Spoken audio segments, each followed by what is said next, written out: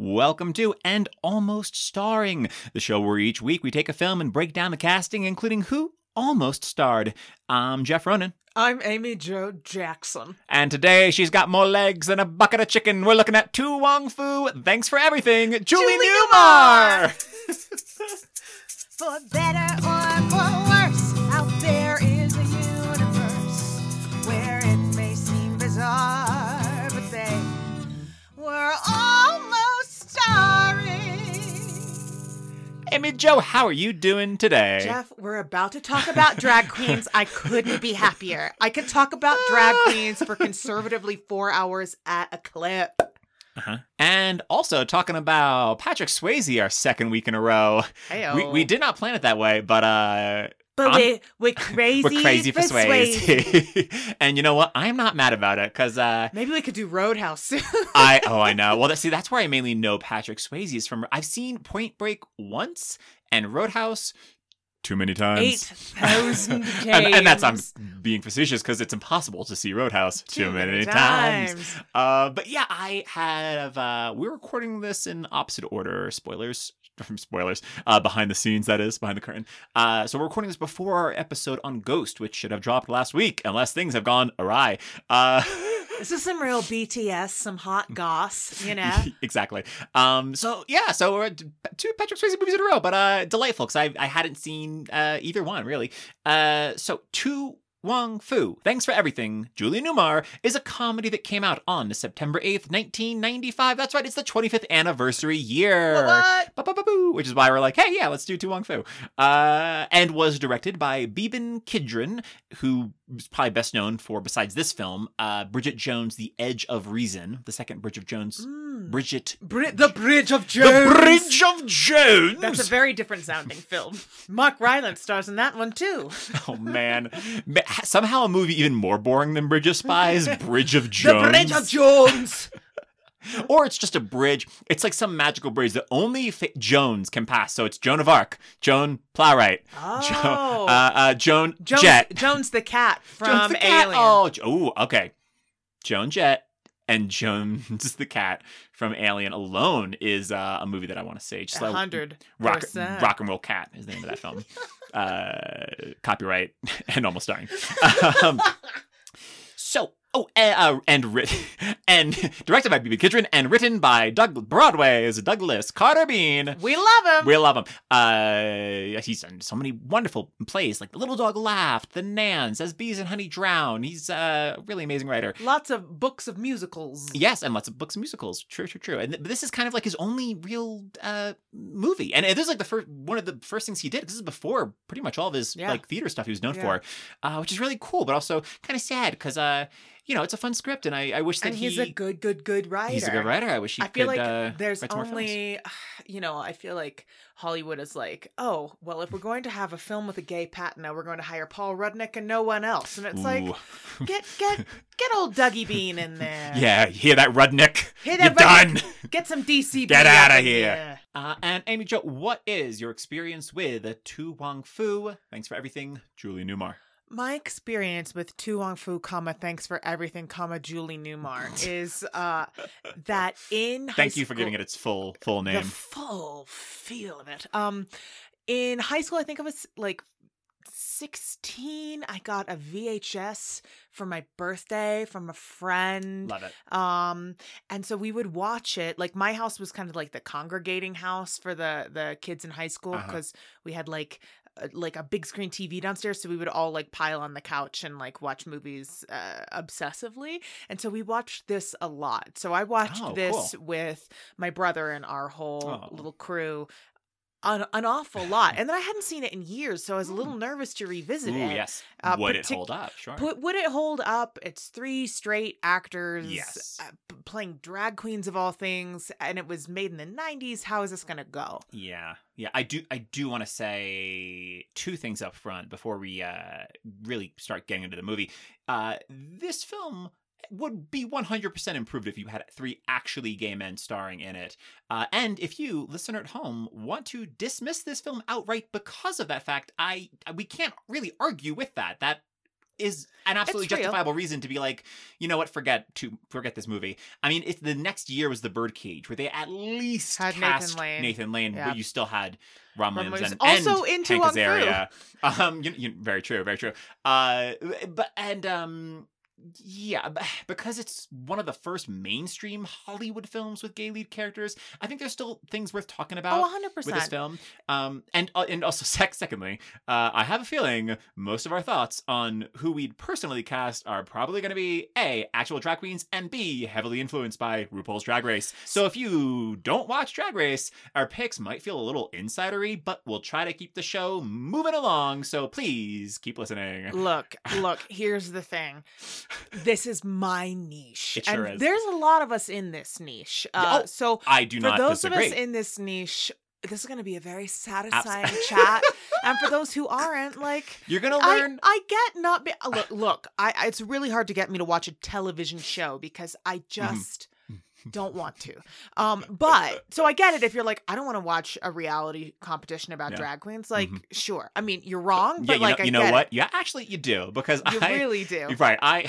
Because Amy Jo's watched Drag Race for many a year, and I was doing some work in the background in our living room while she was watching season 8, and it finally got to the point that I was like, I kept looking and like, okay, I'm trying to do work. I can't pay attention to this. I was like, wait, what is this? It's like, okay, this is kind of, that's kind of funny. Oh, okay, I gotta do my work. And finally, I was like, I sat down on the couch. I was like, okay. It was like, catch me up to speed. What's going on? Who's he? What's he? What's their deal? Why are they fighting? About episode 4 or 5, you moved from the kitchen table, which is further back in the room, and graduated to the couch, and I was like, oh yes, right. And now we of course watch Drag Race together and have watched. I've seen every season except 1 and 2. We got to get you on 2. I'm you got to learn about I'm super Raven, down to watch too. But yeah, all that said, check out Drag Race because it's a lot of fun. But B, also go to a drag. If you've never been to a drag show, go to a drag show. Support your local queens. I mean, once we can go to live shows again, then go. But some of the most incredible shows I've ever seen are live drag shows. Absolutely.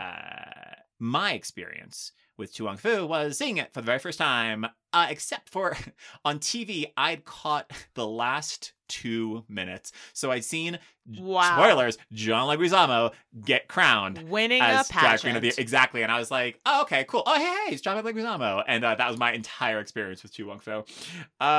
So, spoilers ahead. If you've not seen To Wong Fu or haven't seen it in a while, here's a brief-ish synopsis. After tying for the win in New York City's Drag Queen of the Year contest, Vida Boheme and Noxeema Jackson win a trip to Hollywood to take part in the even bigger Miss Drag Queen of America pageant. Now, yes, Amy Jo. Now, hold on. So, what you didn't mention is that the person who gives them the crown is RuPaul herself, who descends from the ceiling as she should. Yeah, an amazing entrance. Yeah, but I turned to you at this point. I was like, what is this? All Stars 4? Because it quite famously ended in a surprise tie. But I'd never really thought about the fact that RuPaul, like, before she ever was doing Drag Race, I was like, oh, was this what planted the seed for one day I could do a tie on my reality competition?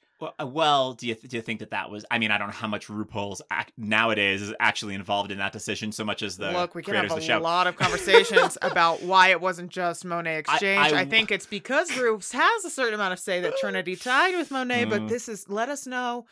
Write in and let us know your thoughts on the tie between Monet Exchange and Trinity the Tuck Taylor and All Stars season 4. I just would not be surprised if they would use that as the like. Should we To Wong Fu it, or should we Newmar it? Okay. You know what? Slap a Newmar on that. We're just gonna slap a Newmar. Slap a Newmar. That's what we call a tie in the biz, in the reality biz. Slap a Newmar on that guy. So where were we? Sentence 2.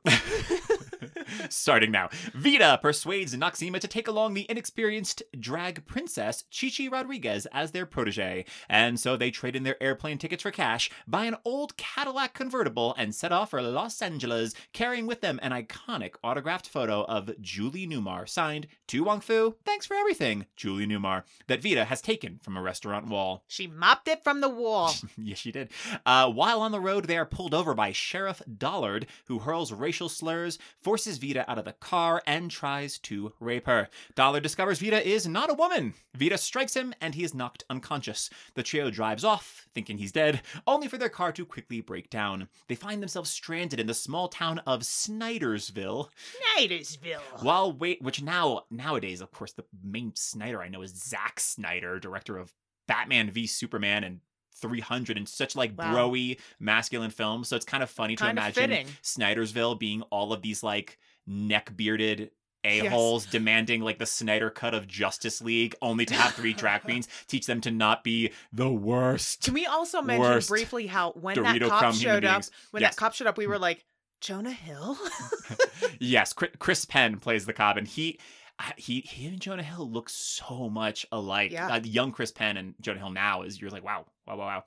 They find themselves stranded in the small town of Snydersville while waiting for the replacement part for their car and take refuge at a bed and breakfast owned by Carol Ann and her abusive car repairman husband, Virgil.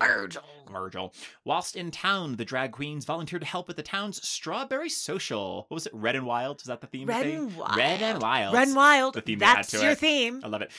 They give the townswomen a makeover and they teach the local roughnecks a lesson in manners, including Virgil, who Vita kicks out of the house for abusing Carol Ann. Throughout, the town never recognizes them as drag queens, assuming they're simply New York career women. Career girls. You're career girls. It's a real businesswoman special. Romy Michelle kind of situation. Oh, love it. We'd like your businesswoman special. Meanwhile, Chi-Chi begins a flirtatious relationship with local Bobby Ray, but realizing that he's unaware of who she actually is, ultimately steers him towards Bobby Lee, a local girl in love with him. Carol Ann is able to repair their car and reveals to Vita that she knew Vita was a drag queen all along, but didn't care and is very grateful for their friendship. Virgil runs into Sheriff Dollard at a bar, and they realize that the newcomers are the same people Dollard has been searching for. They head back to Snydersville, and Dollard demands that the townspeople turn them over. The townspeople, who now finally realize that their new friends are drag queens, begin to protect them. One by one, they confront Dollard, each one claiming to be a drag queen, a la Spartacus, until he flees humiliated. But you left out, which sorry. I guess this wouldn't make it into a synopsis, but come on. Okay. That Stockard Channing approaches... Carol Ann, owner of the bed and breakfast. Carol Ann approaches slowly in full mantilla, like this red gown and then this red mantilla over her face. Oh, they look great. Oh, who and is that? It's all these great character actors, especially Beth Grant, who I'm always excited to see Beth Grant. She's great in this. Donnie Darko, No Country for Old Men, Speed, the dinner party episode of The Office where she's Dwight's date. She's in so many things, and I adore. I forget the name. She's Sparkle Motion Lady in Donnie Darko is what a lot of people know her from. I forget the name of the much older woman who plays Cora, who used to run the film house. She was nominated for a Tony in 1970. She was in Ghostbusters. Oh yes, the original. Yes, the old lady in Ghostbusters. Yeah, she's done a ton. There's a lot of great character. Blythe Danner, Blythe Danner, who I don't know. I just assumed she'd be too big for such a tiny role, but maybe not at that point. I would have assumed that when Gwyneth Paltrow's her daughter was winning an Oscar 2 years later, I thought Blythe Danner would have been, could have been Carol Ann. She has a nice little tiny subplot, but has barely anything to do, and it's Blythe Danner. Whereas with everyone else, feels like that person character actor type where you're I recognize that person, I don't know who they are, opposed to Blythe Danner where she's Blythe Stockard Channing's still a bigger name than Blythe Danner, and I do think that once she had Gwynny, she gave up a lot of acting opportunities to raise her. So but Gwyneth was fair enough. How old is Gwyneth Paltrow now? She was now. I don't know. Well, all right, math. Oh well, actually, but no, in the 90s, we do that math. I think we said it in the Iron Man episode. I believe 34. Could be wrong. Could be 32. But if she was 34 in 2008, so she's 46. So she's either 44 or 46, depending on how old was she in 90. Don't make me do math.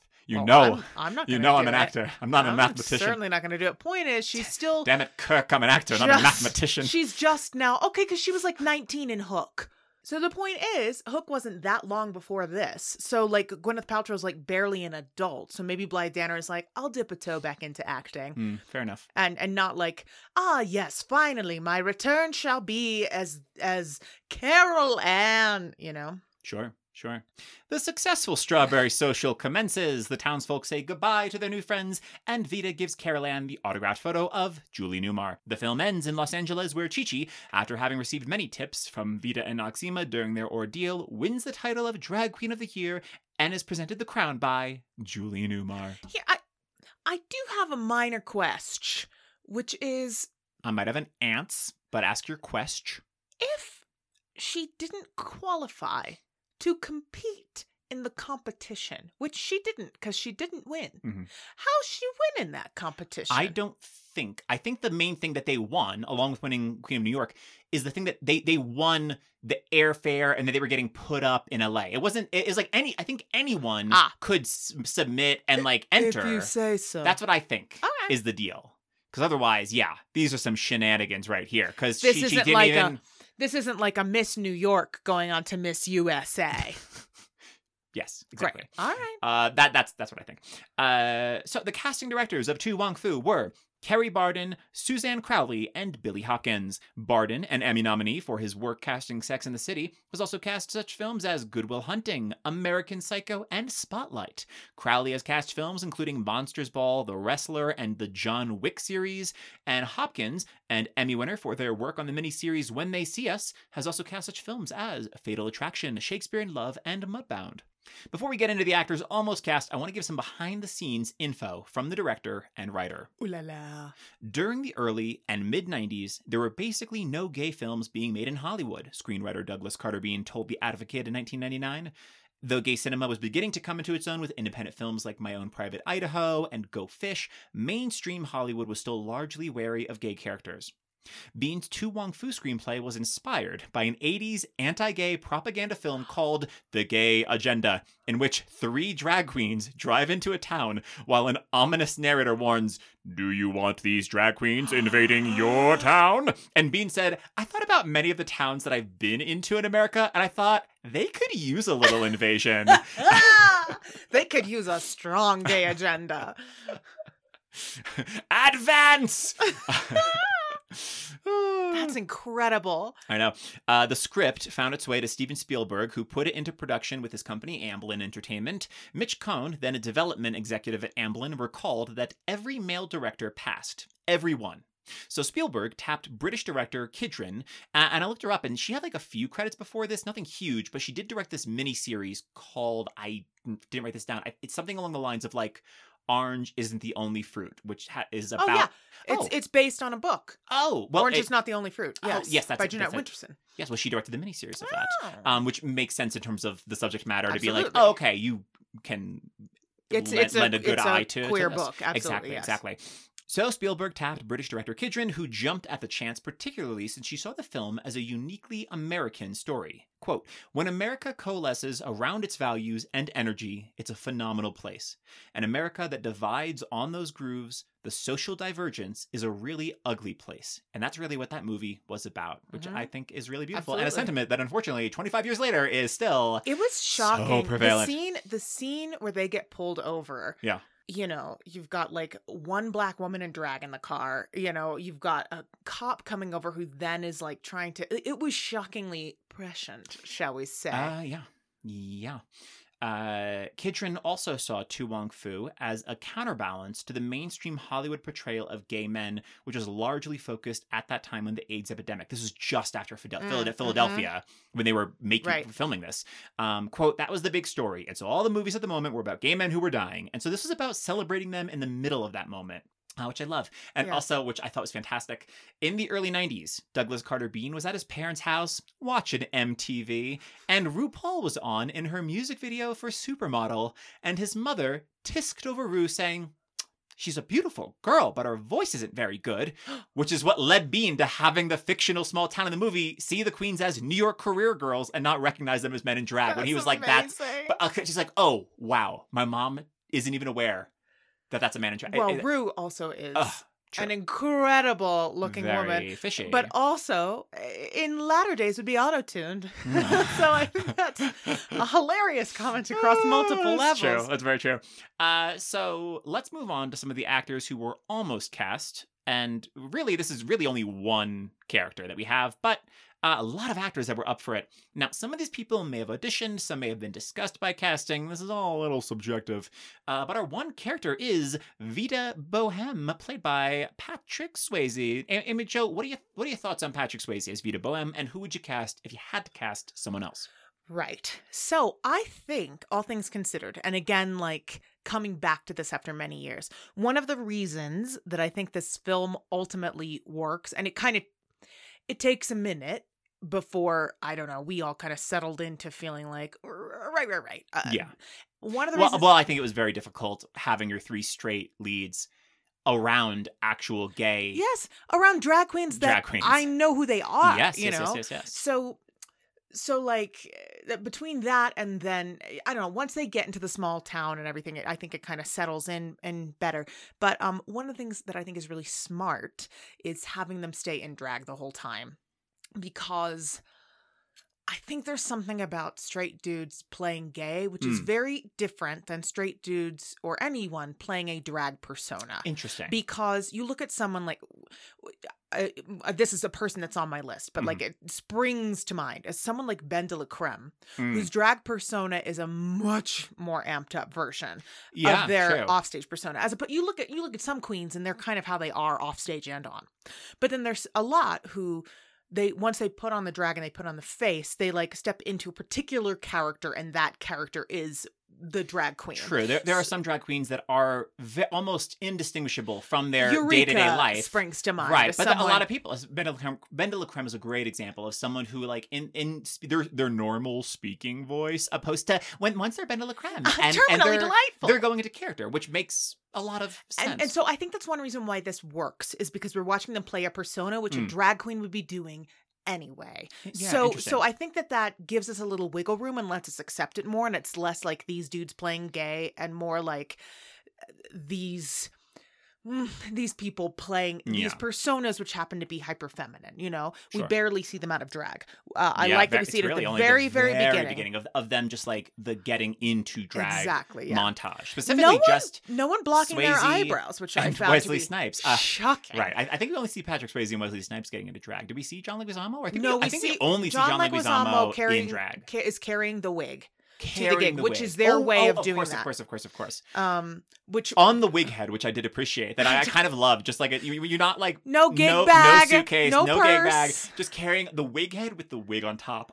Hilarious, and I'm sure people that work with wigs were just biting their nails, going, no, also, no. You're thinking about the mid-90s New York, like where is Chichi Rodriguez living? Potentially like Spanish Harlem. Is she going around in full guiche? Probably not. Like a lot of drag queens won't ride the train. It's a little different in New York now. But anyway, all that is to say, I think he does a really good job. I quite like him in this. It evokes a very particular kind of queen that is familiar, and I enjoyed him. However, I have a lot of thoughts. Now, here's one thing I want to say before we go into any of the casting. The way the script stands now, it is very clearly a white queen, a black queen, and a Latinx queen. Yes. So I have some choices based on that, if you were just going to be like, we're going to go with the script as is. And then I have some thoughts overall that it's like... Yeah, who cares? Well, exactly. We can remove from that. It's not so about that. You have like the sheriff is like throwing out some racial slurs. Well, in the sure. beginning. I mean, you have like lines like, little Latin boy in drag, why are you crying? This is true. But I think a lot of that could be changed. But all that is to say, like, that's where some of this is coming from. So Ben de la Creme, I've already said, who is a consummate performer and I think does this kind of character quite well. This kind of like vintage housewife kind of feel. They've got Patrick Swayze in all of these like very old-fashioned 60s kind of looks, which I love. And there's queens who like really lean into that aesthetic. Yeah, so real like a 1950s like June Cleaver. Exactly, yes. A slightly more glamorous June Cleaver, yeah. Yeah, there's that glamorousness, but also like a very reserved, which is like very demure. Which the Ben de la Creme pearls. is very the clutching the pearls of I never. Which we'll get into because Patrick Swayze's from Texas. I feel like there's a certain Is he? Mm-hmm, Well, I'm exactly. learning something today. We'll get into that. But like the characters, I forget, it's either Connecticut or Pennsylvania because they stop by the house. That Welsh where you town, see, probably like, in her Pennsylvania. Look, as Vita's someone mother. who, oh my gosh, I did a road trip once. It was me and Guys, we're road tripping to Pennsylvania. well, we were going to Ohio, and I Oh, didn't know how dear. far away Ohio was. Now, to be clear, you were going on a road trip to a wedding. You weren't just like, guys, let's go. Gosh, no. Although, you know what? Like, a road trip to Cleveland is like one thing. Yeah, no, we were going to just someplace in Ohio, some Catholic place. And I had bright blue hair at the time. And I didn't think about it, but the shirts that I had brought to road trip in, one had like a big heart on it that said feminism. And the other one said, gender is a drag, perform Shakespeare instead. Oh, I love it. And I had like these bright purple pants. So this was what I was wearing, which I was like, oh, I didn't think about the fact we'd be driving through all of Pennsylvania. And I was driving with 3 very delightfully and aggressively homosexual men. Like, amazing. We had a couple of moments where like, oh, this is uncomfortable. They don't want us here at this diner. Dear. Yeah, it was not cool, sure, you know. yeah. And then like places where you just stop off to like get a sandwich and go to the bathroom at like a pit stop, and it's like, oh, we look unusual. And I was definitely thinking about that watching this movie and thinking about, I mean, obviously we didn't stop off in any like Welsh named towns like they do at Vita's home, but I think it was in Pennsylvania, which would make some sense. Yes, but let us just say that Bendela, I think, is a very great choice. Yes, that's one of the people that Dela's great. Della would have as well. Yeah. I also have Jinx Monsoon. Sure. Her Seattle sister, who is a little more acerbic, but also like does that vintage vibe. Nina West is a very like, also the miscongeniality of her season, very just like this kind of like matronly, kind of like, oh, I'm going to take care of everybody and manage everybody's business. Which is very much in character because it's as what she like kind of realizes. She comes in and like Carol Ann's crying. It's like, oh, I was chopping onions. And she's like, there's no onions in here. And it's like realizing like, oh, because your husband is an abusive monster. Well, she's the one who was like, instead of taking our airfare, we're gonna cross country road trip with this girl we barely know. Which Noxzema, Wesley Snipes, does not want to do. It takes a long time for Wesley to be like, oh great, I'm so glad we brought along Another thought was like Chad Michaels, someone else who has a very classy, glamorous, kind of like matronly, motherly kind of, well, I think she would hate to hear matronly, but matronly insofar as the like mother hen kind of thing. And then like someone who is a bit more acerbic, but I think could also be fun in this role is Manila Luzon. Oh, yeah, that's a great choice. Who is a little more mischievous, I think, than a lot of these queens, but I think would be I could buy her being like kind of the ringleader of this triad. You know what I mean? Yeah. I thought strictly because of how Vita is trying to reach out to Chi-Chi and is like, we've got to like take her under the wing. It's a different choice, and it is kind of sanding off some of like what our favorite sharp edges, but Bianca Del Rio of just thinking of her season. Her on another one because of exactly what you're talking about. But just thinking of her with Adore, of just taking like, okay, let me take this little dumb chickadee under my wing. I mean, it would be kind of fun to do a reuniting season 6 final 3 and have Bianca, Courtney act and Adore in these parts. You have to change a lot, but like I think it could be funny. Yeah, you know? sure. So, the other people I was thinking, if you're removing it from drag queens, if it was of the day, if you're to cast, I didn't even think about any other actors.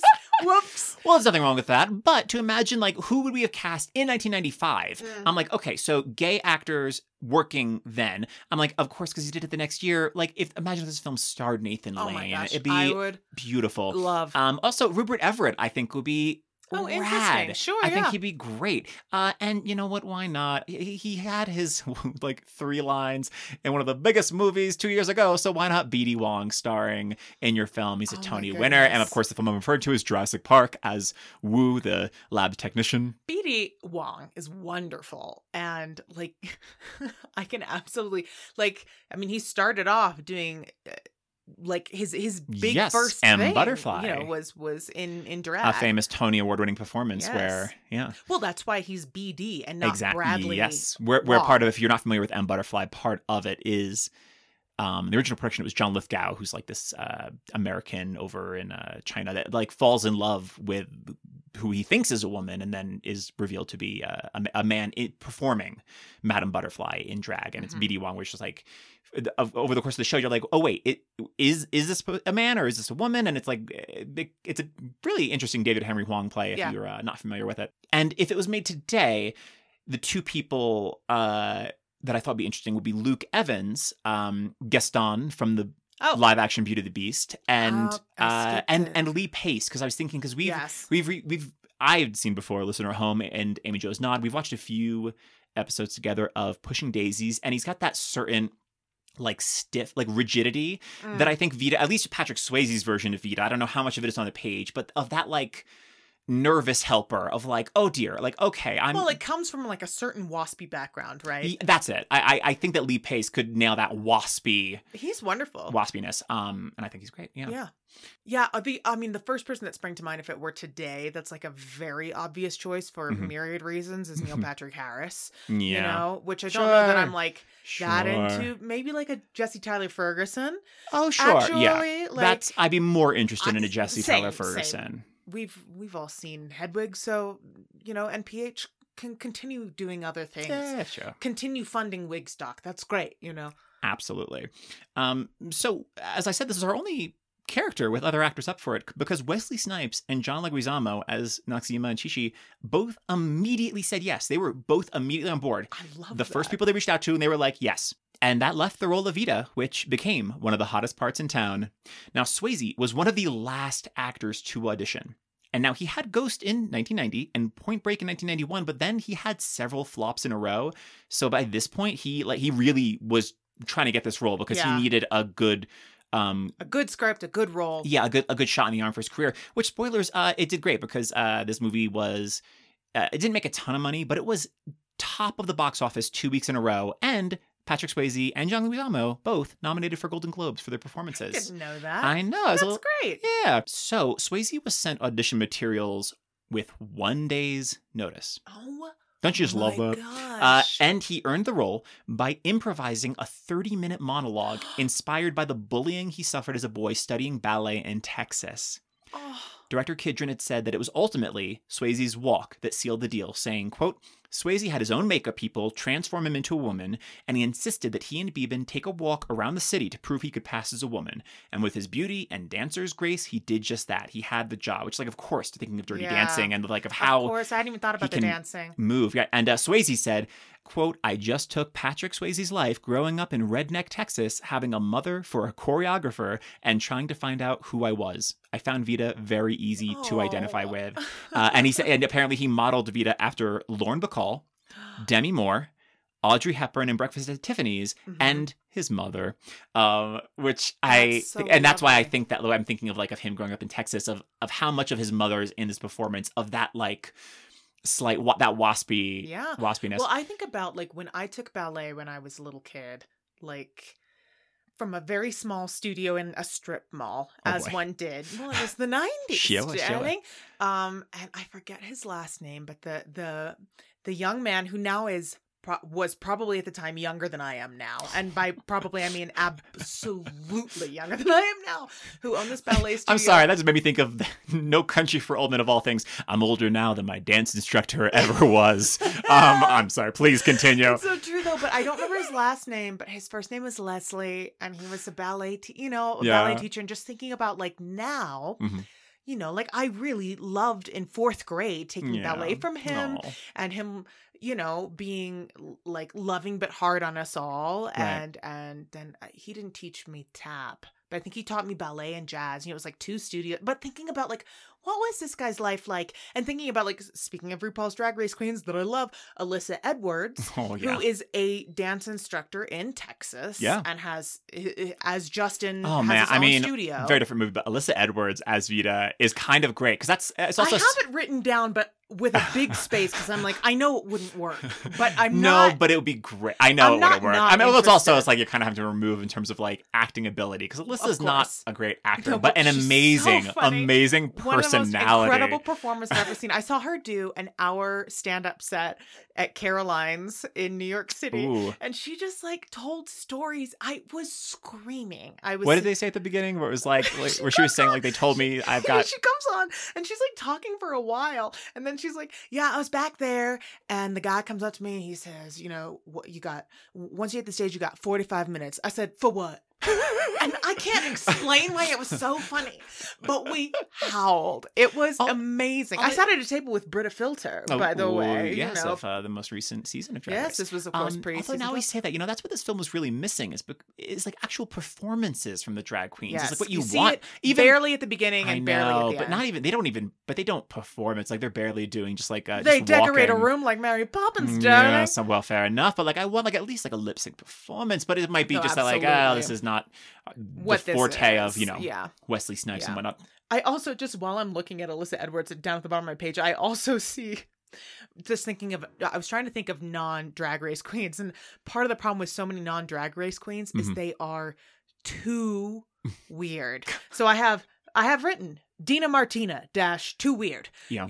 Just too strange. We've seen her Christmas show twice. Oh my gosh. And, she's just a delightful, maybe the best drag performer. queen I've ever seen. Not the best female impersonator, no. No. But maybe one of the best entertainers Right. I've We saw ever her seen. at Wigstock. I mean, we were like, we have to see her show because of her performance at Wigstock, where she came out. Wigstock was 7 hours, by the way. Wigstock was incredible. We What a stood bang the for your whole buck. time. Oh man, it was amazing. incredible. But she came out and was just like, here's a new, there's like, had this little preface about like, here's like this new album coming out. Here's a new song. This is how she prefaces it. Okay. She goes, this is like summer 2018. She goes, in these trying times, it's so important to remember that I have an album dropping at the end of the month. So I wanted to give you all a little taste of it. Hit the track. Right. Cue the beginning, like, dun, dun, dun. Some say love becomes the rose. Top of the charts and end exits. of song. Bianca and that was Del it. Rio That was the comes entire back thing. on. She's like, is it over? She's like, she had all y'all fooled. You thought there really was an album. But Oh, anyway, man. Dina Martina Amazing. is one of the funniest queens. But not like, you need someone more like Oh, Vita Bohem to be more like what we think of as like a mainstream kind of drag queen. So let's get into it. Here is the list of actors who auditioned or were considered. Right off the bat, Gary Oldman. Why? Claims he was offered one of the lead drag roles, which had to have been Vita, but decided he didn't want to do another part that required extensive makeup after his experiences on Bram Stoker's Dracula. Well. And, I mean, he was still a very acclaimed actor at that point, but it still is very acclaimed for being villains in stuff like The Professional and Dracula. And that same year, he had Murder in the First, this movie with Kevin Bacon, where he's like a nightmare of a prison guard. But you know what? This would have been a good choice for Gary Oldman, because the other movie he had in 1985 was The Scarlet Letter with Demi Moore. Woof. Yeah, it's weird imagining someone with that. I don't know. He says I think it probably would have been weird to imagine Patrick Swayze if we hadn't seen it. You know what? You're not wrong, but it's weird in a different way. It's weird. Patrick Swayze is not known for playing villains, which especially all the rest of Gary Oldman's 90s career with Air Force One and The Fifth Element. Yeah, but Patrick Swayze, other than like The Dancing, I think was like pretty aggressively straight. On screen. Straight, yeah. But and remember, we're recording this after Ghost. We'll get into Ghost of what the sensitivity that he had in interviews that got him you that think role. Villains and, can't be sensitive? I beg to differ. I'm speaking to one of the most sensitive villains I know. Viggo Mortensen auditioned. What? I don't know. How? It's weird. Well, how? I mean, it's easy to be like, it feels like he kind of popped out of thin air for Lord of the Rings, but was that same year he was in Crimson Tide with Denzel Washington and Gene Hackman, and The Prophecy with Christopher Walken and other people. And he's also not that same year, but he's in that like awful Dial M for Murder remake with Michael Douglas and That's Gwyneth. right. I forgot about that. Yeah, so he was like acting, but he wasn't like he didn't. And he's also in that Psycho remake. You know what? A lot of Viggo Mortensen. Why did you keep doing all these awful Hitchcock remakes, dude? Because he wanted to break through so he could be Aragorn. I suppose. So, but yeah, I Viggo Mortensen's also a hard one to see. He's just kind of he's always been a weird duck to me. That get Viggo Mortensen, honestly, because maybe it's because Lord of the Rings is the main thing in which I've seen him in, because I avoided Green Book. You're welcome. Well, duh. But like, because like, wait, you weren't front in line for theater at Hidalgo? Viggo Mortensen's action horse movie? What are you talking about? I was like, is this a theater where I should have seen Green Book? Oh, you mean a movie? Yeah, no, I skipped it. I think truly the only thing I've seen him in. You weren't seeing Appaloosa with Ed Harris? Is that a movie? I'm just naming obscure Viggo Mortensen movies. It is. It sounds like you're just making up words. Worth noting, because he is mentioned in the film, Mel Gibson was considered the awful scene. Right, because they mentioned him a couple times. When we were worried, like, oh God, is this movie going to hold up? And you're like, But the one scene that definitely doesn't hold up is when they're around the table with Stockard Channing. Do they even name any other actors? Or is it just where they're like, what men will keep and what men have got to go away? And Mel Gibson, he's a definite keep. And it's, if only you could see into the future, Stockard. We were screaming at the TV. Make him go! Make him go! Oh man, he had some movie come out. Let him go. Last year with, of all people, Sean Penn. And if you needed a 1-2 punch of actors that I never want to see, throw Johnny Depp in there. Make it a real charmer. You might as well. Robert Blake, come on. Jeffrey Jones is in the background. Ooh, a real humdinger. Put them all in one movie. So we just have the one movie that we never have to watch. Produced by Hav. Oh, produced by Hav. Yikes. Robert Downey Jr. auditioned or was considered. Sure. And I see it. I see it. I see it. I don't need it, but I see it. Yeah.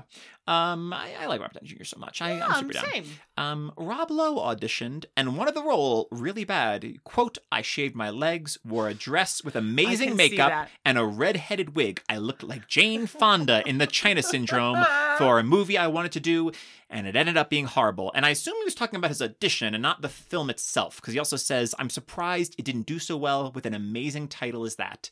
Because it made $36 million domestic, which is like not a huge amount. It's more money then than it was now, but it's still more than these indie gay films are making. Oh, absolutely, absolutely, 100%. But it's still not a huge moneymaker. I can very much see Rob Lowe wanting to do this, and I can see him actually doing a good job. He's a very pretty man. He's a very pretty man. I think he would look really good in drag and would be very, very game. You know? Sure. Yeah, I see that. William Baldwin. Old Billy Baldwin was considered. I'll tell you what, I can't picture him. I just picture the Baldwins I know, and I go, something like that. Just imagine a thinner, prettier version of Alec Baldwin. He's probably, arguably, the prettiest Baldwin. The prettiest Baldwin, a children's book. It sure wasn't Stephen. No, I sold coffee to Stephen Baldwin when I used to work at Starbucks at Grand Central Station, and I'd forgotten this until now. He left business cards for his religion. Whoa, what? Yes. What is it? Baldwinism? What is his religion? I don't know. I don't think it was Scientology, but it's something that we were like, oh my gosh, it's Stephen Baldwin, because I was once young and watched The Usual Suspects a lot. Now, did his religion require you to travel to a giant plastic bubble that you could live in that had biological life? So one might say a biodome for you to live in with him and Pauly Shore. What I'm telling you is that he didn't give me this information. He said, thank you for the latte, and left a small stack of business cards. And we were looking at them, we're like, oh my goodness, he's evangelizing. Like for the staff, or for us? Well, I don't know. Maybe I don't know. I mean, it's New York. There's always a table of flyers everywhere. I don't know if it was next to someone's come see me off Broadway in my one-man production of The Glass Menagerie. The first job I had when I moved to New York was at the Starbucks in Grand Central Station off Track 36, because they gave you health insurance if you were a part-time employee. So you could work, as long as you worked 20 hours a week or more, you qualified for pretty decent insurance. And I was like, I need something flexible. I don't have a lot of skills. But so made Starbucks in Grand I made a Central. lot of really specifically heated chai lattes. These kinds of things. People have a lot of, especially when they're going to get on a train, they want it to be extra hot, so it's still hot when they are 5 stops from their home. But so we did see some celebrities, but that was one of the ones where interesting. Yeah, are these for us? He didn't like stand there and evangelize to us, but he definitely loved it. Well, I kept one for a while. I wish I could remember what it was, but it was like, oh, okay, I'm that's sure what you're doing now. Google Stephen Baldwin. I'm sure the religion, internet right? would be thrilled. I would to love me. it if like 10 minutes later Alec Baldwin came in to like collect the cards. It was like, I'm so sorry for my brother. Cannot be bothered. Well, I feel like he doesn't want the Baldwin name to be too tarnished. But you know what? This would have been a much better choice for old Billy Baldwin, because in 1995 he was doing Fair Game with Cindy Crawford. Oh, right. You know when Cindy Crawford was a huge actor? You don't? Look, she's beautiful. Now, this is more of a deep cut for most listeners, but Amy Jo will know who this person is. Steven Spinella, Red for Vita, yes, who had just won his Tony for Angels in America. Now that I'm interested in. Yeah. Now, he never really broke out. He still works. He still acts all the time, but he's really like a New York theater guy. Absolutely. He'll pop up in He's stuff very on good. occasion. Oh, he's wonderful. Next up, that sound boy. normally means it's time to play a quick round of Two Truths and Some Guy. But we're going to do something a little different for this episode. Apparently, all of the actors who screen tested did so in full drag. Oh, you have to. You have to. Screenwriter. But they could have also auditioned people like a first round and then like in the finals. Sure. Whatever. It's like the Blue Man Group. You show up to audition and they just make you drum for a while. And then like in the 7th round, they finally paint you blue. At Kinky Boots, if you got a call back for an angel, you had to come in and drag.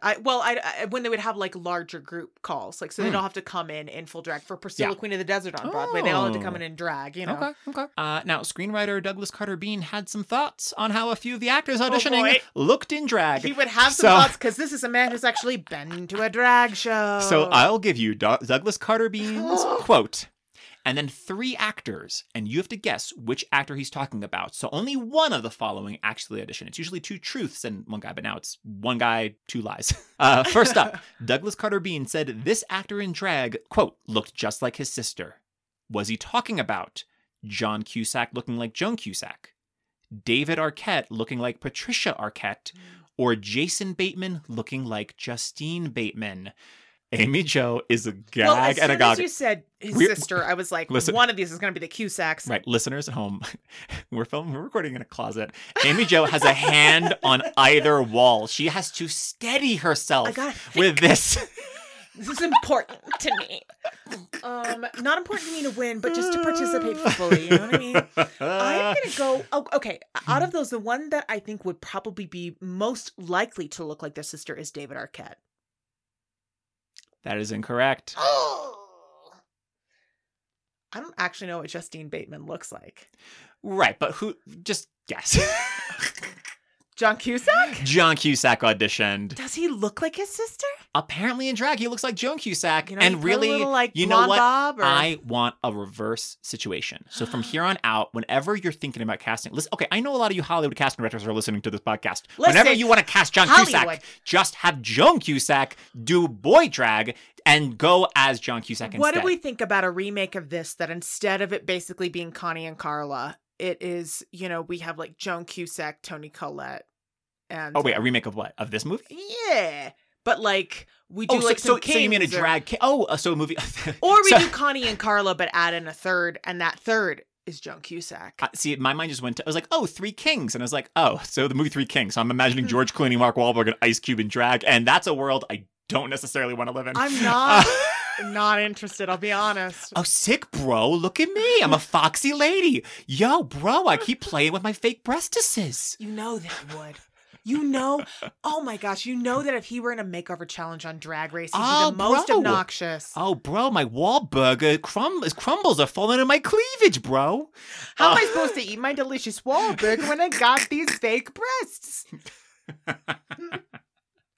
But yeah, a movie with a bunch of drag kings. I mean, once again, I'd rather there were actual drag kings, but if you're gonna... some great drag kings, but you could also have like Murray Hill is a very well-known New York entity. Like he performs everywhere. Mm-hmm. Even like Leah Delaria has done like some drag. Oh, okay. Put Leah in some stuff. I have a drag character. His name is Jackson Bollocks. Such a good name. That's Jackson spelled Jaxxon. Well, you're welcome. You gotta have those X's. I'm ready, willing, and able. And what were your thoughts on John Cusack for being in this movie? No. Next quote.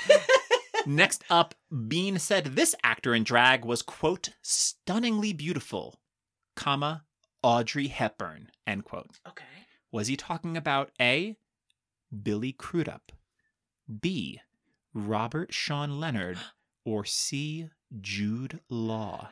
Once again, Amy Jo is clutching the opposite walls of this closet. Jeff, you've done a great job with this question because you have picked three people with incredible bone structure. Actors, three of the prettiest straight actors. Pretty straights. Who was the first one again? Billy Crudup. Right, yes. Robert Billy Sean Crudup, who I Leonard. think has done drag on camera. Yes, didn't he? What film where he and Mary Louise Parker broke up because he started dating Claire Danes? I believe you were thinking of the film Stage Beauty with Claire Danes, which is why he broke up with Mary Louise Parker. Right. Didn't he do drag in that, or was he playing Shakespeare? I believe so. I believe that in that film, yeah, my bad. So this was set like back when maybe I could be wrong. I think it's set back when only men were playing women. Yes. So and real Claire Danes is like, you know what? I think I could act. Could play women. Turns out I could do Lady M any day of the week. Fascinating. This is also the type of actor that young AJJ very much would have had a crush on because I loved a cheekbone. Which? Billy? All of them. Oh, all of them. Okay. Okay. Also, I was obsessed with Dead Poets Society. Oh, sure. Obsessed. So, Yeah, like, Robert Sean Leonard holds a distinct place in my heart. Like, did I wait until he was in as Harold Hill to see The Music Man? Wow. Yes. Did he speak to me and my friend at the Starbucks on 52nd Street before we went and saw the show because we had run into someone in line who happened to be in the show and my friend who I was with is very chatty? He did. Did it make me feel And he handed you a seen? card for his religion that he was trying to push. All these actors pop into Starbucks just to push their religion. No, he was very like, oh, great. Because this girl, who I think was the girl playing Zanita, was like, oh, they're coming to the show tonight. He was like, oh, great. You know. Oh, this is right before you saw the show. It was truly, we were killing time before the show at that Starbucks on 52nd and 8th. Wow. Anyway, okay. And Jude Law, who is beautiful. Robert Sean Leonard and Jude Law. Say the quote again. Stunningly beautiful, comma, Audrey Hepburn. Audrey Hepburn. I'm going to go with Billy Crudup. Incorrect. Robert Sean Leonard. That is right. Okay. Very good. It could have been any of them because you did it really well. Oh, shucks. Thank you. Props to you. Thank you so much. And we've got one final quote. Mm-hmm. Finally, Bean said this actor in drag, quote, looked like the Joker's sister with that mouth, end quote. Was he referring to A, Billy Bob Thornton, B, Willem Dafoe, or C, Kevin Bacon? This is the best episode that will ever happen. Okay. Read me the quote. He looks like the Joker's quote, sister? Quote, looked like the Joker's sister with that mouth. Billy Bob, Willem, and Kevin. And Bacon. Kevin! Billy Bob Thornton. Incorrect. Willem Dafoe. Correct. Okay. It had to be Which is funny because so many fans want Willem Dafoe to play the Joker. And there's a lot of like people like doing Photoshop to like give him the Joker makeup. Yeah. I mean, he'd be a wonderful Joker, but I get it with that mouth. I feel like any of them, and you skewed this a particular way for me, and for that I thank you. It'd be very creepy. Yes, Willem Dafoe is similar to Gary Oldman for me in terms of Willem Dafoe has done drag in one movie that I know of, or maybe not drag, cross-dressing, I suppose, in the Boondock Saints, where he like skipped it. Well, good on you. He's like an FBI agent that has to like break into a house. So he like dresses as a woman and is like facing away. So this guy's like, hey, come on in. And I think it's actually to the point where he's like making out with some goon and then like gets the one up on him and knocks him out. Boondock Saints is a horrendous film for many, many, many reasons. Willem Dafoe is probably the only good thing about it. And even that is still like not a reason to watch it. He's in plenty of other things. But I will say this, he does not make an attractive woman in that film. And I love Willem Dafoe, but what a very different film if this starred Willem Dafoe. He needs a real like Jada Essence Hall makeover. Like, he needs someone who is a skilled makeup artist. Yeah, he needs someone to really beat that face. Yes. Okay, so that was our game. So now we've got a few more actors considered for Vita, so let's move on. For Vita, oh boy, it's me, Matthew Broderick. The prettiest drag queen you ever did see. I mean, he's got a boyish face, so he probably actually would look quite cute in drag. Yes, but sure. I don't need it. One of the things I think Swayze does so well is this mother hen kind of in charge kind of thing, which is a very particular swath of drag queens. Which is why, even just thinking of, Matthew Broderick, so just thinking of the producers, imagining Nathan, like, having to, like, okay, we're going this way, we're doing this thing, and this is what's happening. A take charge. Matthew Broderick ain't really a take charge person. He's a beta. He's, in fact, your classic beta. Yeah. Which we need that type. Yeah. But that's not Vita But not Boheme. to lead to Wong Fu. John Turturro auditioned. I know podcasting isn't a visual medium, but I don't quite know how to put my face into words. My brows are deeply furrowed. Yeah, it's I love John Turturro. It's once again an interesting choice. But it's also imagining these confused. Actors in drag is a difficult but to do. not just in drag. You Right. then have to And carry also- the persona. Absolutely. And I'm Absolutely. not sure. Nor am I. James Spader was considered. Okay, I can see that. Now, it's hard for me because he's so known for being like a weird and weirdly sexual actor with stuff like Sex, Lies, and Videotape and Crash. But I think maybe because the thing that I really first came to know him from was Secretary. Oh, speaking of. Yes, I know, but something about that, I'm like, yeah, I buy that guy would fully embrace like what it took to like get into this. Yes, you know what I mean? yes. I don't disagree. I think he's one of the better choices that we've heard so I far, agree. but it's a tough role. I think it's the hardest role of the three. Well, because it's not the wisecracking one, and it's not the like young clueless You're not getting ingenue. the jokes. You're really you're getting some like one-liners of the like For sure. You know, do you do anything in this kitchen but cry, or whatever that quote is of like, but it is that mother hen comedy. Yes. Which none of these are really like killing it for me. Speaking of, Matt Dillon was considered, once again, someone who I think would be very pretty in drag, but is not. I suppose so. Yeah. Shave that mustache, you know. What mustache? I think Matt of Dillon? him with a mustache. In what? I don't know. Life. I haven't really seen him in much. I'm trying to think of everything he's been in. Crash. Wow. The other Crash. I must say, Wild Things. Maybe I've never seen him in a movie.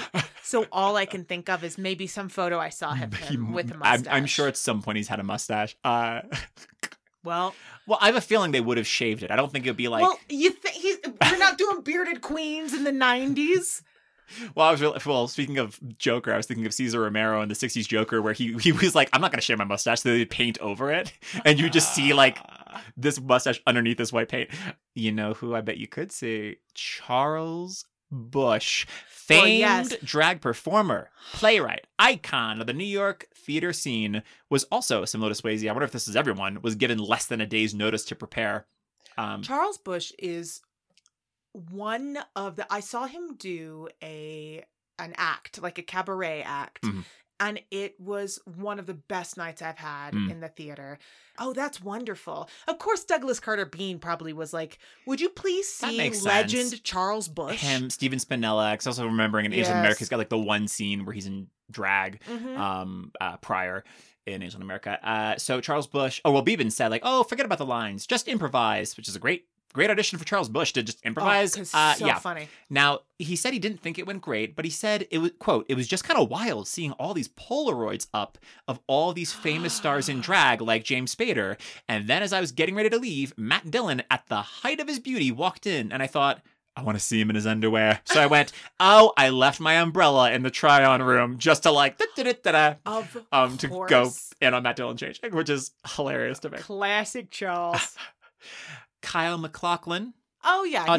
He's got some cheekbones. Was reportedly very upset he didn't get the part. And I think it might have something to do with the fact that, you know what movie he did make in 1995? What? Showgirls. Classic. That scene in the pool, for interests of keeping a G rating on this, floppy fish. I shan't describe. But let me say, when I finally saw it, really only about 5 years ago. Oh, wow. It was harrowing. Yeah.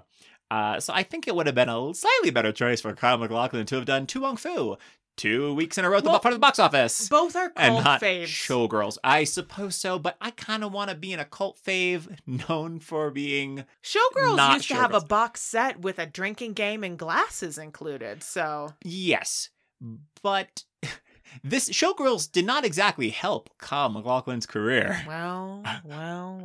Next up, Johnny Depp was considered. Sure, and he'd be a very beautiful woman. Well, he had just come off of Ed Wood, which he's not in drag, but Ed Wood. It's a drag character. Yes, he's also wearing like women's clothes in that film, and I think he plays in like it's very heightened. What's that movie? That Javier Bardem movie, Before Night Falls. I think he plays I've not seen it. I know I've not seen it. He plays a character named Bon Bon. So I'm not sure if he's playing quote unquote a I honestly don't cross-dresser remember. or whatever.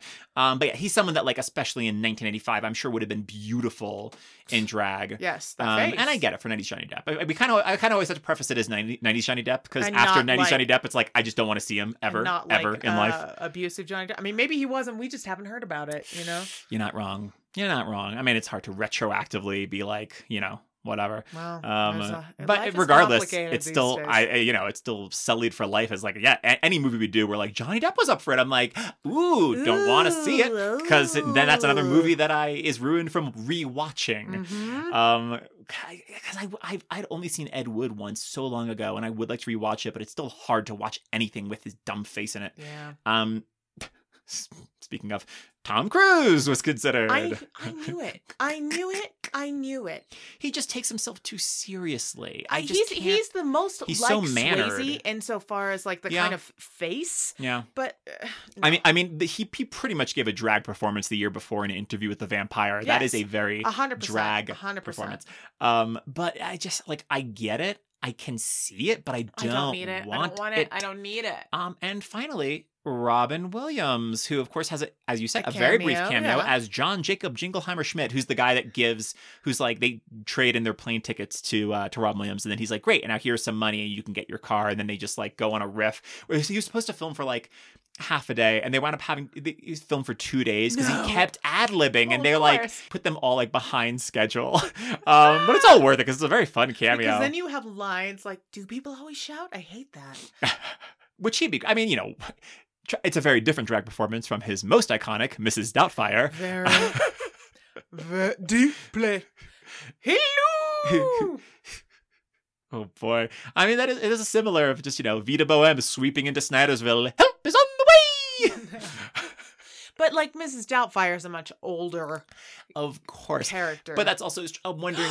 Oh my gosh! Why did I not think of Harvey Firestein for this role? Oh sure, sure. The Hob. That's the Hob. The good Hob. The Hob we want. The Hob we need. Oh yeah. Can we just have Harvey Firestein take over Miramax? Can we just have like all of Harvey Weinstein's properties go to Harvey Firestein? He truly is just like. So I worked with him on Kinky Boots. So I had some interactions with him, very, very minimal, because I was very afraid to talk to the important people because I was like, don't fire me, please. But he was always so nice to me. So funny. Aww. Every time he would drop by, he was so funny. And like the last time I saw him was on closing night, and I looked pretty fierce. I was wearing like this vintage sequined jacket, black with like gold stars, all sequins. And I was like walking down the stairs. He was like, "You look fabulous." And I was like, I'm good. I'm going to cry all night, I think. I love it. So those were our actors considered for Vita. According to director Kidron, all the auditions with big name stars followed in a similar pattern. Quote, literally, what would happen is they would go into the makeup, they'd put on the clothes, and then the very last thing that would happen is they would put the wig on in front of the mirror. And for all of them, there were only 2 responses. The first one was, quote, gasp, but I'm beautiful. And the second one was, I would F myself. So real quick, Aim and Joe, I'm going to rattle through all those actors we just said that were up for the role of Vita, and shout out if you think their response to seeing themselves in drag was A, I'm beautiful, or so I'm beautiful, or I'd F myself. Okay. Gary Oldman. But I'm beautiful. Viggo Mortensen. I would F myself. Mel Gibson. I would F myself. Robert Downey Jr. I would F myself. Rob Lowe. I'm beautiful. William Baldwin. I'm beautiful and therefore would F myself. I'm sorry my brother tried to get you to join his religion. Steven Spinella. I'm beautiful. John Cusack. I would F myself. Which is weird because he looks like his sister. Robert Sean Leonard. I'm beautiful. Willem Dafoe. I'm beautiful. Matthew Broderick. I'm beautiful. I'm beautiful. I'm beautiful. John Turturro. I'm beautiful. James Spader. I would F myself. Matt Dillon. I would F myself. Charles Busch. Well, he knows he's beautiful. It's like, just another day, Exactly. darling. He always performs in a wig. Kyle MacLachlan. I would F myself. Johnny Depp. I would F myself. Tom Cruise. I would F myself. Robin Williams. I'm beautiful. And those are our actors. Thank you for that. Now, let's, as we said, Vita was the only role where there are other actors who auditioned. So let's chat about some of the other characters, starting with Noxeema, played by Wesley Snipes. Amy, your thoughts on Wes? And who would you cast if you had to cast someone else? I was really, especially as the movie went on, continually surprised and delighted by his performance. I thought a lot of times what will happen, from my vantage point, of watching like straight identifying actors playing gay men. And again, it's a little bit different than an actor playing a drag queen, which is not specifically, you know, a gender and sexual preference are not the same thing. Right. But however, you know, this is a film where they definitely talk about they are gay men who are dressed in drag. Yes. Which is kind of phenomenal. Even in like Kinky Boots, which was 2006. Lola is the film of Kinky Boots. The film of Kinky Boots, which is not necessarily, she's not like, Lola doesn't come out and say anything about her sexuality, but it makes her a little safer because it's not a gay man necessarily. You assume, but you're never told. Whereas in this film, you're told. You're blatantly told. You're blatantly told with the Chi-Chi character, like especially she's with like going Leguizamo, and dating multiple people, you know. So. But anyway, all that is to say, I think he did a really beautiful job, and he's not doing the thing that you see a lot of straight actors do, which is like try and kind of burlesque it to the point where you can be like, this isn't me, bro. Yeah. I'm like a straight duty dude. Watch me like camp it up. Like he's camping it up in a way that feels appropriate for a drag character. I really think he's wonderful, which is so funny because I hadn't seen this movie in so long, and then like we had watched Demolition Man not too long ago, and it's that's much more like I think the year before, or maybe 2 years, either the year before or 2 years before this film, maybe, if I got my dates right. Yeah, it's true. Well, I mean, I really only knew Wesley Snipes from Demolition Man, Drop Zone, where he's going after a bunch of skydiving bandits led by Gary Busey. He's just a Blade, just a very action hero. Yes, and I'll say real quick before we get your other actors you would have cast, he reportedly wanted to show that he wasn't just an action star. He had a scheduling conflict, and he begged Spielberg to push the shoot to accommodate, and Spielberg accepted, not only because of Snipes' charms and box office power, but also because of what he felt like having a star like Snipes in a role like this would mean to LGBTQ kids who saw it. And I think that is the thing that you were kind of talking about earlier with, like, you have these three straight dudes. I mean, John Leguizamo was a lot less known at this point than these other two, but you have these two, like, hunks, basically action stars, fighters, like, and jacked, like that dressing, that montage at the beginning where they're like, in crazy it's like shape. The first shot of Swayze coming out of the shower, like barely like covering himself up with a towel, you know, like that, to be able to like look at those men and be like, well, if he can do this, then maybe it's okay for me to exist as myself, you know, is like a really beautiful thing, I think. It's nice to imagine some tiny LGBTQ kid that's being like, well, you know what? Wesley Snipes was doing it, so it's cool. And be like, damn, I love Wesley Snipes. Yeah. He's got a good point. My dad likes Wesley Snipes, so maybe I can dress up as Noxeema Jackson. Yeah, totally. If you're like, if my dad's like action hero, or we watch Wesley Snipes movies together, I could be like, hey, Dad, how about here's another Wesley Snipes movie we could watch. That the drag queens in this are funny, but they're never the joke. Totally. With regards to the script, lets us know they're never the joke. The townsfolk may make them into a joke, but the point of view of the movie always makes it very clear that they are who we are identifying with, and we're never laughing at their expense. Yeah. So who would you cast if you had to cast someone else? Oh boy. Okay. I have so many thoughts because there's this I think is the role that would attract the most people, because it is like the wisecracking. Yeah. You kind of so many great lines. It's really just a one-liner machine of a role. Exactly. Yeah. You get to come in and just like kind of raise an eyebrow and be like, okay. That was my other alternate for the lead into the title from Bucket of Fried Chicken, which is John Leguizamo's line, was I declare, I declare, I decline. I decline. So good. So funny. Okay. Also, Ida Klein is a good drag name. Ida Klein. That's excellent. Oh, here's the thing that we should talk about. Yeah. One of the ways you can tell that this was written by someone who's actually been to a lot of drag shows is that the drag names are not all puns. You have one pun and two names that just like feel like drag names, you know? Because that's very true. You'll have a lot of queens with pun names, and then you'll have a lot of queens who are not that, you know? Yeah. And I think that's so great. And so like that you have three very different names that are all well, and like RuPaul's name is a pun. Like her character's name is Rachel Tensions. Coming in wearing a Confederate flag dress gown. For Rachel Tensions. Rachel Tensions. Oh, man. And then you have Vita Bohem, but then you have Noxema Jackson and Chichi Rodriguez, which feel like a lot of drag names that we know. And I felt like it was a very accurate reflection. Unfortunately, though, there apparently was a professional golfer named Chichi Rodriguez who sued the film because he was like, this is negatively impacting my golfing career. And they like settled. So there's in the credits, there's some like quote, there's some line about like, you know, Chichi Rodriguez, this is nothing to do with golfer Chichi Rodriguez. Wow. No, it certainly has nothing to do with golfer. Wow. New. Okay, so I had a lot of thoughts. I mean, there's so many queens that I love that I think would be so funny in this part. My first thought was Bob the Drag Queen. Absolutely, who is one of my favorite queens of all time.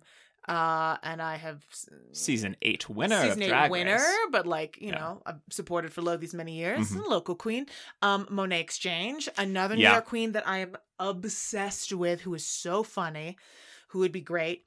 I then also have Bianca Del Rio here because Bianca's persona is especially on stage, which is different than what we saw in a reality show. But Bianca's absolutely an insult queen. Comic. Oh yeah, queen of acid one-liners. She's nasty her and Rolodex hilarious. of hate. The Rolodex of Hate is the name of one of her tours that she did. So like Bianca would be very funny in this. And Bianca again is a Latinx queen, so you'd have to change some stuff, but like whatever. But who cares? Who cares? I also thought Shea Coulee. I have Shea Coulee as someone that I would have liked to have seen. So good. Yeah. And then I have Raja, winner of season 3, who is much more laid back than all of us, but she's also like a classic mean girl, like the founder of the Heathers in season 3. So like that just kind of, she's so fashion and so judgy because of that, but she's also like a weirdo and she's funny. Yeah. So I feel like she would be a very fun flavor for this. Totally. I love Monet, although I think I would have liked the slightly harder edge of her season's co-star, whatever you want to say, Monique Hart is also on my list. I could see that harsher edge to take this out of Drag Race of actors who could have played it in 1985. I would have loved to have seen Billy Porter. Yes, well, Mother Porter won a Tony for playing a drag queen, as we know. Well, you don't know, but I certainly do because I worked on the dang show. But in terms of someone, and you of course know Billy Porter now, listener at home from Pose, won the Emmy or Golden Globe, I think. Won the Emmy. One of them. Mother Porter and wins every red carpet they walk on. Oh my gosh. Are they that close to an EGOT? Do they have a Grammy as well? Yes, for because Kinky Boots. Kinky Boots, we won the Grammy, and if you are a principal vocalist, you also get your own Grammy. So he and Stark and I think Anna Lee. Guys, we got to start the campaign. What is the Oscar-winning role for Billy Porter? Well, we'll figure it out. Once the Grammy nomination came out, like I was there that day because it was Stark's last day in the show. So we did like a happy trails to Stark, and like while that was happening, we're like all having cake. They come out and announce that, you know, because it was in LA, that the Grammys were happening. Yes. And they came out and announced that we won the Grammy, and they're like embracing it. We're like, Billy, you're gonna get that EGOT. He's like, well, I want that Pulitzer too. I was like, of course you're like, I could EGOT, but really get me a Pulitzer first, darling. Amazing. I love it. Let's keep it going with Chichi Rodriguez. Amy, thoughts on John Leguizamo, and who would you cast if you had to cast someone else? I love John Leguizamo. I have seen him on stage a number of times. I think he's really great. If I had to cast someone else, though, I have a lot of choices that like would work, but I really only have one choice I'm interested in, and that's Vanessa Vanjie Mateo. Because the thing about Chi-Chi that's tough is you need someone who is like, appears a bit either rough around the edges, a bit sloppy, a bit or like not put it's together. kind of like the sloppy ingenue. You know, you need someone who like has to learn something. And Vanjie, like that is Vanjie's narrative. I also have Shangela, early Shangela on this because Shangela. Well, you also haven't seen season 2, so you didn't see her like appearance and immediately Korn. Well, she got cut first. And then, she came back. But Shangela's had the glowiest of glow ups. Yeah. So like early Shangela is someone who comes to mind. And Shangela, of course, was in with Willem. In A Star Is Born, yes. She's in the just a movie actress. She's just a Best Picture nominee. Best Picture nominee. So like she would be great. But Vanjie is so funny, whether she wants to be or not. And that's why I think she also would be great in this role. And she's one of the most stunning, gorgeous drag queens I've ever seen. She can paint her face like nobody's business. Another thought I had was Chichi DeVayne, which maybe was because of Chichi Rodriguez, but Chichi DeVayne is also like another like small town queen. And also from her season, Naomi Smalls, I was thinking of in terms of like people that are also a little more like you can see them getting overshadowed, especially like if you've got Bob the drag queen as Noxzema. Naomi Smalls is so fashion, like so editorial that I just didn't think it was quite right. But let me tell you a fun, really quick Naomi Smalls story. My brother was hanging out with Bob the drag queen when he and his comedy partner Josh were in LA doing their show.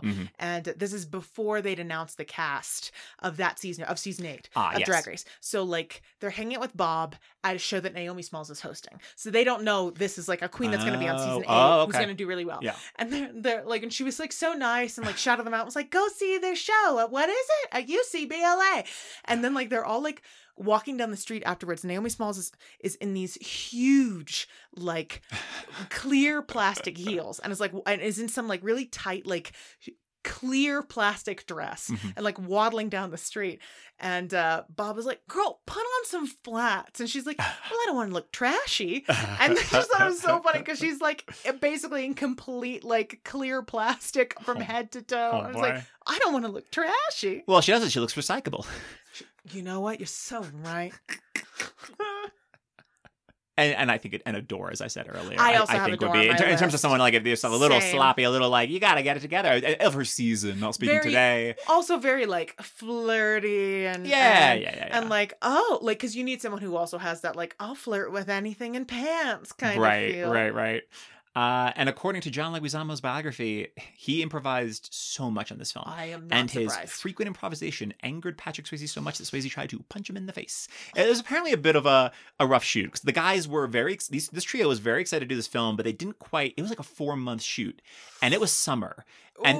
So like drag is hard to do in the winter. Every day when they're having to get like in full makeup, like Swayze apparently had to get shaved like 3 times a day because he would like grow his beard so fast. Like light-haired, so oof. I think it was Swayze. I could be mistaken with Leguizamo, but I think it was Swayze that had to get shaved like multiple times a day. It was very hot. It was so long. The days when they would have to like be tucked, they were very unhappy about. Of course, they were. So they got a little testy with each other. It's hard to do drag. Absolutely. Look, when I have done drag, which has not been that many times, like to bind is incredibly uncomfortable, and then like it takes a long time to do that face. You know, especially like if you're going and doing drag in a club with dim lighting, that's one thing. They're on camera. So that makeup, even though again they didn't block their brows, I cannot believe it. I know, but I think that they can block their brows in order for the townspeople to think that they're just New York career girls, opposed to being like, oh, you have like and they both won the pageant over Coco Peru. You're right. I don't know about that.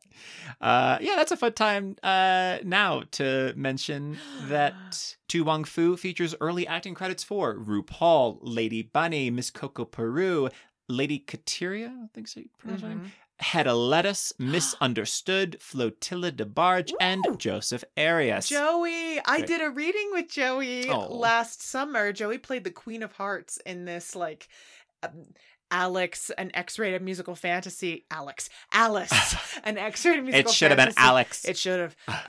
But make it gay. Joey's the sweetest, dearest, and of course Joey was in this movie. Joey also was very famously on SNL with David Bowie in the 70s when David Bowie I think was singing The Man Who Sold the World. I could be wrong. Don't quote me on that. But he was wearing that giant garment where he couldn't walk in it. Oh, he had to like get carried. Joey Jerry's one of the people that carried him on stage? He is one of the two people carrying him and his backup singer. Oh, wow.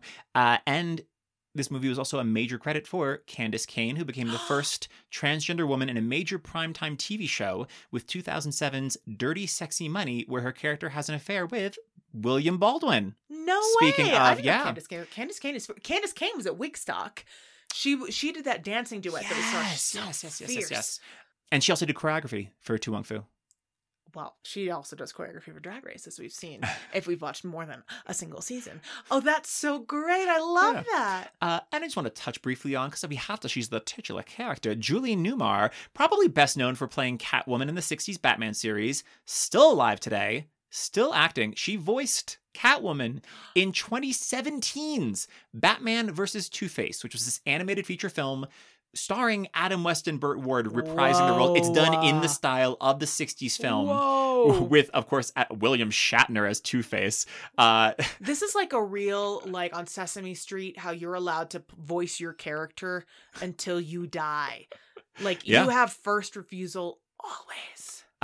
So Julie Newmar wasn't supposed to be in the film, but she showed up on set the day that they were filming the end, because that end, yes, and that led to her cameo. Is because she was like, well, I'm here on set, and they're like, oh, well, what if we had her crown Chi-Chi, which is such a beautifully fitting ending for the film. Well, it's you so know funny. That she has to be aware they're making this film because she's referenced in the title. Oh, they were in negotiations to use her name in the title. And the backup plan in the event that producers cannot secure those rights was to replace Newmar with Carol Lindley, who's an actor from The Poseidon Adventure and Fantasy Island, are probably your two best known credits. Not Eartha. Well, of course, I'm like, why not Eartha? I will say one of the best drag names I've ever heard. I went to a drag show in Little Rock, Arkansas when I was there on a gig, and one of the best drag names I've ever heard is Eartha Quake. I was like, well done! Oh, that's so good. That's so good. Also, but that whole ending was apparently Spielberg's idea. The script ended with the queens driving out of town. And like passing the sign. But you need the bookend of the two pageants. And Spielberg was like, you want Chi-Chi to like really like you want that kind of character arc so that she wins, the youngest one. And like, then you can get more drag queens in there. Like actual, like, this is what I do for a living drag queens in there. True. And that's unsurprising because that's a real Spielberg note to be like, we wanted to have like the happiest ending where like, and now this character has grown and now they win. But I do think it works much better as the ending. Great. So, final thoughts, Amy Jo, on Tu Wong Fu. I think that if we adjusted some 90s language, which of course you would, and also what we understood in the 90s is different than how we like talk about things and gender and drag and all of that now. If you change some of that and make some adjustments, I think it like holds up really well. I think it's very heartfelt. I think it's very beautifully, sensitively done. Yeah. I was watching it and kind of shocked that it didn't seem like it was noted to death by the studio. There's no gay panic in it insofar as the lens of the film itself. Right. You've got, of course, your villains But those are like characters we know are quote unquote bad. Yeah, absolutely. Now, I mean, it's a bit oversimplified. I don't think it is like that accurate, but it's also, I think, a really charming, fun movie that overall I'm really glad it exists in the world, especially like as something that came into being in the 90s. Yeah, I 100% agree. And I want to end this by saying, right before filming started, Kidron had to call Spielberg to let him know she was pregnant. His response, Mazel tov. And she said, quote, I said, no, I don't think you're really getting there. I'm pregnant and I'm making this movie. And he goes, I've got loads of kids. I made loads of movies. And I go, yeah, but there's only one big difference. She was worried, as a pregnant woman directing a movie was considered a huge insurance risk, naturally. So Spielberg offered to take, like the caveat was, he's like, okay, if anything goes wrong, I'll take over directing duties if you have to step down at any point, so that we can insure you and still have you as director, which is really cool on Spielberg, because I do think this movie, we didn't really touch on it, but does benefit from having a woman director. Agree more. And Kidron said, quote, so my joke has always been, why didn't someone from my production side come push me down the stairs so they could have had Steven Spielberg making that movie? And in fact, the movie went a little bit over schedule. And on the last day of principal photography, This is a quote. So, and on the last day of Prince Photography, I was 9 months, 5 days pregnant. And we had to charter a plane to get the crew and cast back to New York. When I landed in New York, my water broke at JFK. Okay. And Spielberg said, quote, "Now that's a director." So if you watch To Wong Fu, check those credits for one Noah Kidron Style listed as, instead of best boy, best baby. Oh my gosh. Well, that's kind of like whenever you do a show and you make it through, and then like, or you're going through like a series of like weeks of like, I've got all these auditions, I've got all this stuff, and then suddenly your body is like, and now I know I can get sick. That's like the ultimate expression of that. Oh, 100%. Amy Jo, Yeah. what are we recommending today? We're recommending drag queens, and more drag queens, Jeff. There's so much great drag content out there. I mean, especially now because there's been 12 seasons of RuPaul's Drag Race. I have a few pods that I'd like to recommend. Great. A couple are recap podcasts, so I get if you haven't watched the show, they might not be your thing, but they're still fun. Probably the best well-known one is Race Chaser, which is the name that the queens on the shows have for fans who try to hook up with queens from the show. They're called Race Chasers. So anyway, that's hosted by Alaska and Willem, and they're always, well, not now, but they're always on tour with other queens. So there's many a guest cameo from basically all the queens on the show. Another recap podcast that I really enjoy is called Drag Her, and it's hosted by Nicole Byer and Mano Agapian. Yes. Nicole, of course, has been a guest judge a couple of times, so that's really fun, and they're hilarious together.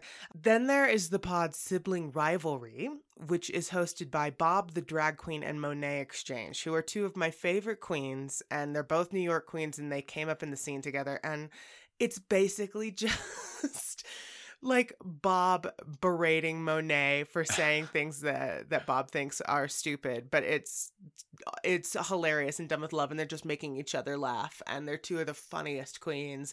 So yeah, those are some fun pods to check out. Jeff, what are you recommending? Well, once again, the same. Drag queens, Amy Jo.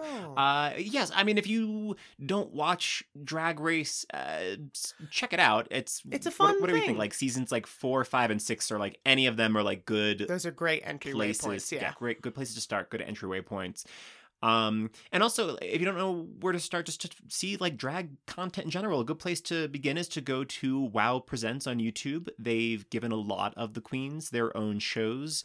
One of the shows, for example, is Fashion Photo Review, which is hosted by Raja and Raven, who both competed on Drag Race, and they go through all of the runway looks in each episode of the show. So you don't need to really watch the show to just see them commenting and critiquing and giving jokes about being lovely and funny about the different runway fashions. Because they haven't seen the episodes when they do the critiques. Right.